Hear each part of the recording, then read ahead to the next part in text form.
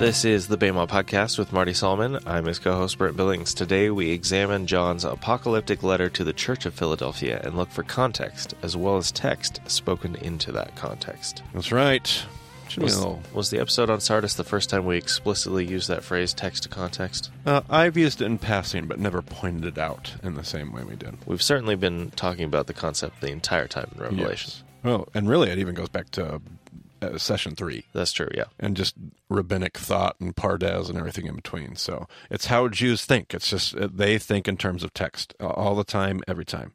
So we're being blown away by culture and the historical context. And what we have to learn how to double down and do is realizing that that isn't just culture, it's also text. And when we understand that, everything starts to, well, hopefully we appreciate it on a whole new level. It's brilliant. It's brilliant writing. So probably make a little quicker conversation maybe today. We've been exposed to this hermeneutic in Revelation. Should be able to cover some more ground maybe a little bit more quickly. So we'll take a look at the context of Philadelphia, and we'll let it shape the way that we read the letter. And then we'll ask where John is drawing his material from in the Old Testament and the Hebrew Scriptures. Philadelphia is another city that was plagued in the first century by earthquakes. Talked about that last episode with Sardis. And this led to, by the way, if you remember all the way back in our lesson on 1 Thessalonians, in fact, we have put that in your show notes. For this episode, we have what episode was that? That was 161. 161 was our lesson on 1 Thessalonians, and we titled that Parousia, or Parousia. And it was about the second coming and this idea of an emperor coming back, and we said it would usually happen after things like what, Brent? Like an earthquake. Like or an earthquake. Some sort of disaster. Right. Something destroys your city. Rome needs your city to be functional, and so Rome comes, essentially bails you out, gives you a bunch of money, helps you rebuild, and then that emperor has a parousia, where he shows up and says, let me see what you've done with the place. That was our conversation about that. So you can go back and review that if you wanted to. That conversation is very relevant for Philadelphia, because it was decimated by multiple earthquakes and had multiple rebuilds. So in AD 17, that was the first of the earthquakes we mentioned in the last episode, there was a major earthquake that essentially destroyed Philadelphia. The rebuilt city was given a new name to honor the Caesar who helped them rebuild, and they called it Neo-Caesarea. Neo-Caesarea. In AD 60, another major earthquake hit, and the city was rebuilt again by the Flavian dynasty. They sought to rename the city Flavia, but the name was rejected because of how the residents of the city despised the Flavian dynasty. Like, we're going to do some more talking about Domitian and the Domitian era and how much people just hated and despised Domitian. Domitian was the last of the Flavian emperors, and their whole dynasty will die out. They were not a popular dynasty. The general public did not like the Flavians. And so even though they tried to rename the city Flavia, nobody really accepted the change, colloquially, like locally, and nobody recognized it, and so they just called it Philadelphia again. So it was Philadelphia, then it was Neo-Caesarea, and then it was Flavia, guess not, Philadelphia. And then among the many things that plagued the early Roman Empire, the lack of grain production, I think we've mentioned that before on our podcast, Rome's big struggle. If our struggle is, what is our great resource, Brent, we have to have?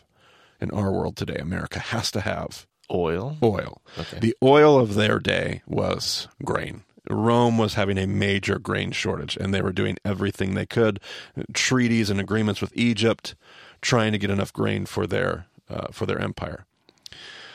So that production was crippling, the lack of production was crippling the Roman economy. Rome was doing everything they could think of to produce more grain, and in fact, one of the references in the book of Revelation, found in Revelation 6:6, I don't know if I like that number, matches exactly what we found in Roman records. The price mentioned is 500 times the average price prior to the grain shortage. Actually, can you just pull up Revelation 6:6. Pull up Revelation 6:6 for me. This phrase in Revelation is exactly the same phrase we have found in archaeology when we unearth different records about the same period of time. Then I heard what sounded like a voice among the 4 living creatures, saying 2 pounds of wheat for a day's wages, and 6 pounds of barley for a day's wages, and do not damage the oil and the wine. got some footnotes on that. 2 pounds is 1 kilogram. That's not very helpful. All right. Day's wages, denarius. 6 pounds, 3 kilograms, and day's wages, denarius. So imagine spending your entire day's wage, work a whole day, have to spend it all on 2 pounds of wheat, a kilogram of wheat. So that's 500 times, by the way, what the average price was prior to the grain shortage in the same area of the world. So one of the major exports of Philadelphia was its incredible wine. They loved their wine and were known throughout the land as having wonderful grapes. The Flavian dynasty, remember, how did everybody feel about the Flavian dynasty, Brent? Oh, they were loved them. Favorites. Favorite Flavians. Yeah, like the opposite, right? Like they despised the Flavians. Well, these Flavians, in an effort to curb the grain shortage, ordered more than 75% of the grapevines of Philadelphia uprooted. They were replaced with grain fields that never produced healthy grain, and they were certainly warned by experts that the grain wasn't going to grow in the first place.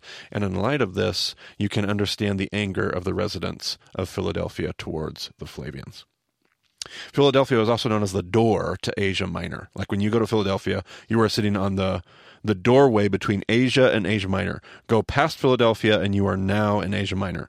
So if you're going from west to east, if you're traveling eastward, you're going through the door into Asia Minor when you pass through Philadelphia. It was the border between the two regions on the main highway. Once you pass through Philadelphia, on your way, if you're going west, you would have entered the province of Asia. So now let's read the letter to Philadelphia, and let's listen for context, Brent Millings. To the angel of the church in Philadelphia write, These are the words of him who is holy and true, who holds the key of David. What he opens no one can shut, and what he shuts no one can open. I know your deeds. See, I have placed before you an open door that no one can shut. I know that you have little strength, yet you have kept my word and have not denied my name. I will make those who are of the synagogue of Satan, who claim to be Jews, though they are not, but are liars, I will make them come and fall down at your feet and acknowledge that I have loved you. Since you have kept my command to endure patiently, I will also keep you from the hour of trial that is going to come on the whole world to test the inhabitants of the earth. I am coming soon. Hold on to what you have, so that no one will take your crown. The one who is victorious I will make a pillar in the temple of my God. Never again will they leave it. I will write on them the name of my God, and the name of the city of my God, the new Jerusalem, which is coming down out of heaven from my God.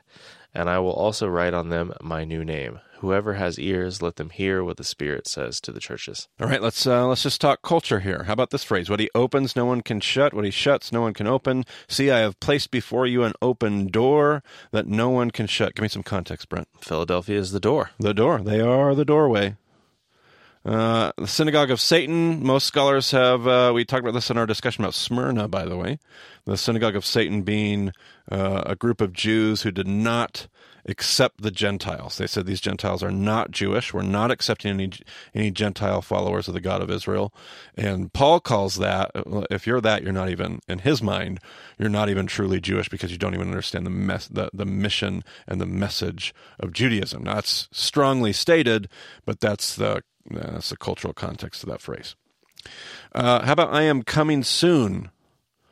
Can you think of anything that would be relevant to context? I am coming soon. Parousia. Ah, brilliant. Parousia. The parousia speaks to a city that has experienced at least two of them, maybe even more.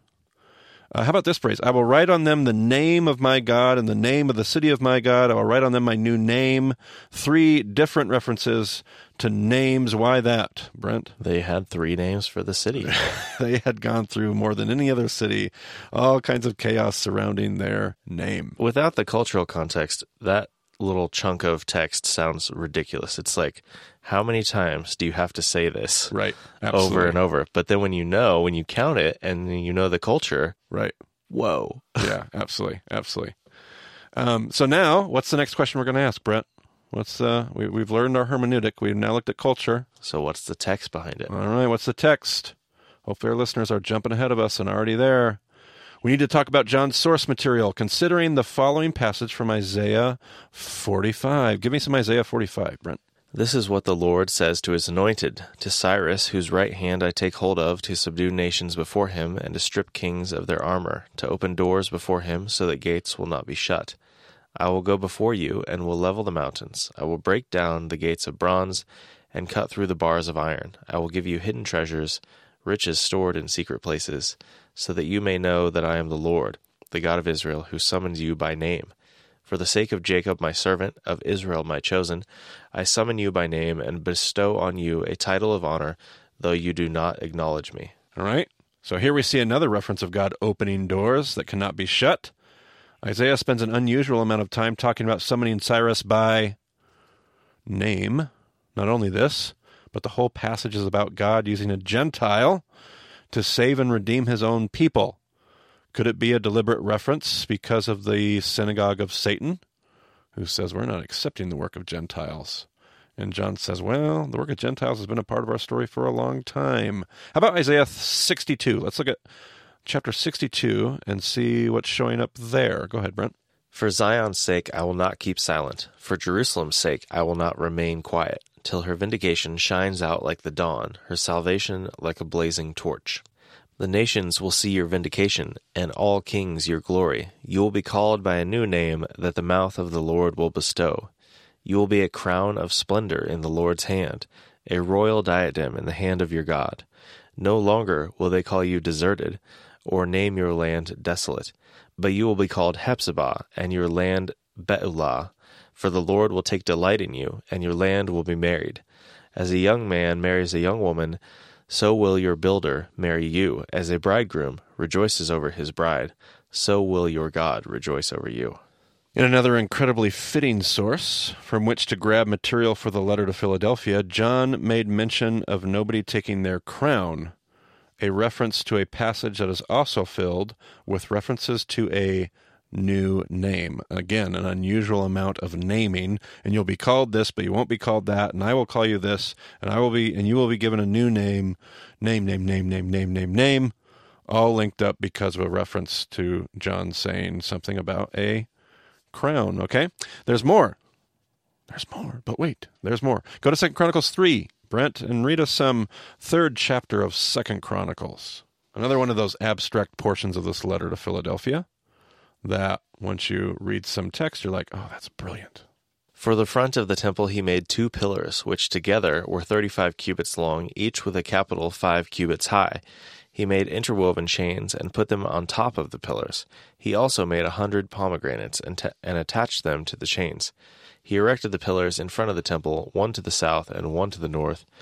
The one to the south he named Yakin, and the one to the north, Boaz. So John said that they would be pillars in the temple of my God. Such a reference would take any Jew's mind back to the Temple of Solomon, because when we were told of Solomon's project, one of the notable things he did was to set up 2 pillars. However, as you can see above, he doesn't just set up 2 pillars, he does something incredibly peculiar. He gives the pillars, what, Brent? Names. And again, I'm forced to recognize the literary genius that is the book of Revelation. We could write, we could talk, we could fill up so much conversation about all the different things that we find in the book of Revelation, just on the different hidden sermons that are being preached through Revelation by John, referencing these passages, known as Remez. May we continue to push in and learn more about the book that has perplexed so many for so long. But may we remember that if we're going to study the last book of the New Testament, one of the most critical things we can bring with us is the Old Testament. It's a letter to the Philadelphians. What's interesting is that 2 Chronicles passage, he sets 1 pillar up to the north and 1 to the south, thereby creating a doorway going from west to east. Absolutely, and they stand right in front of the door of the temple, framing the doorway. Absolutely. Brilliant. Sorry, I had to get that last one in there. Yeah, that's good. Just noticed that. All right, well, that's it for Philadelphia. We have one more church to go. Laodicea. All right. Well, if you have any questions about the show, go to BEMADiscipleship.com. You can get a hold of me or Marty there. Thanks for joining us on the BEMA podcast this week. We'll talk to you again soon.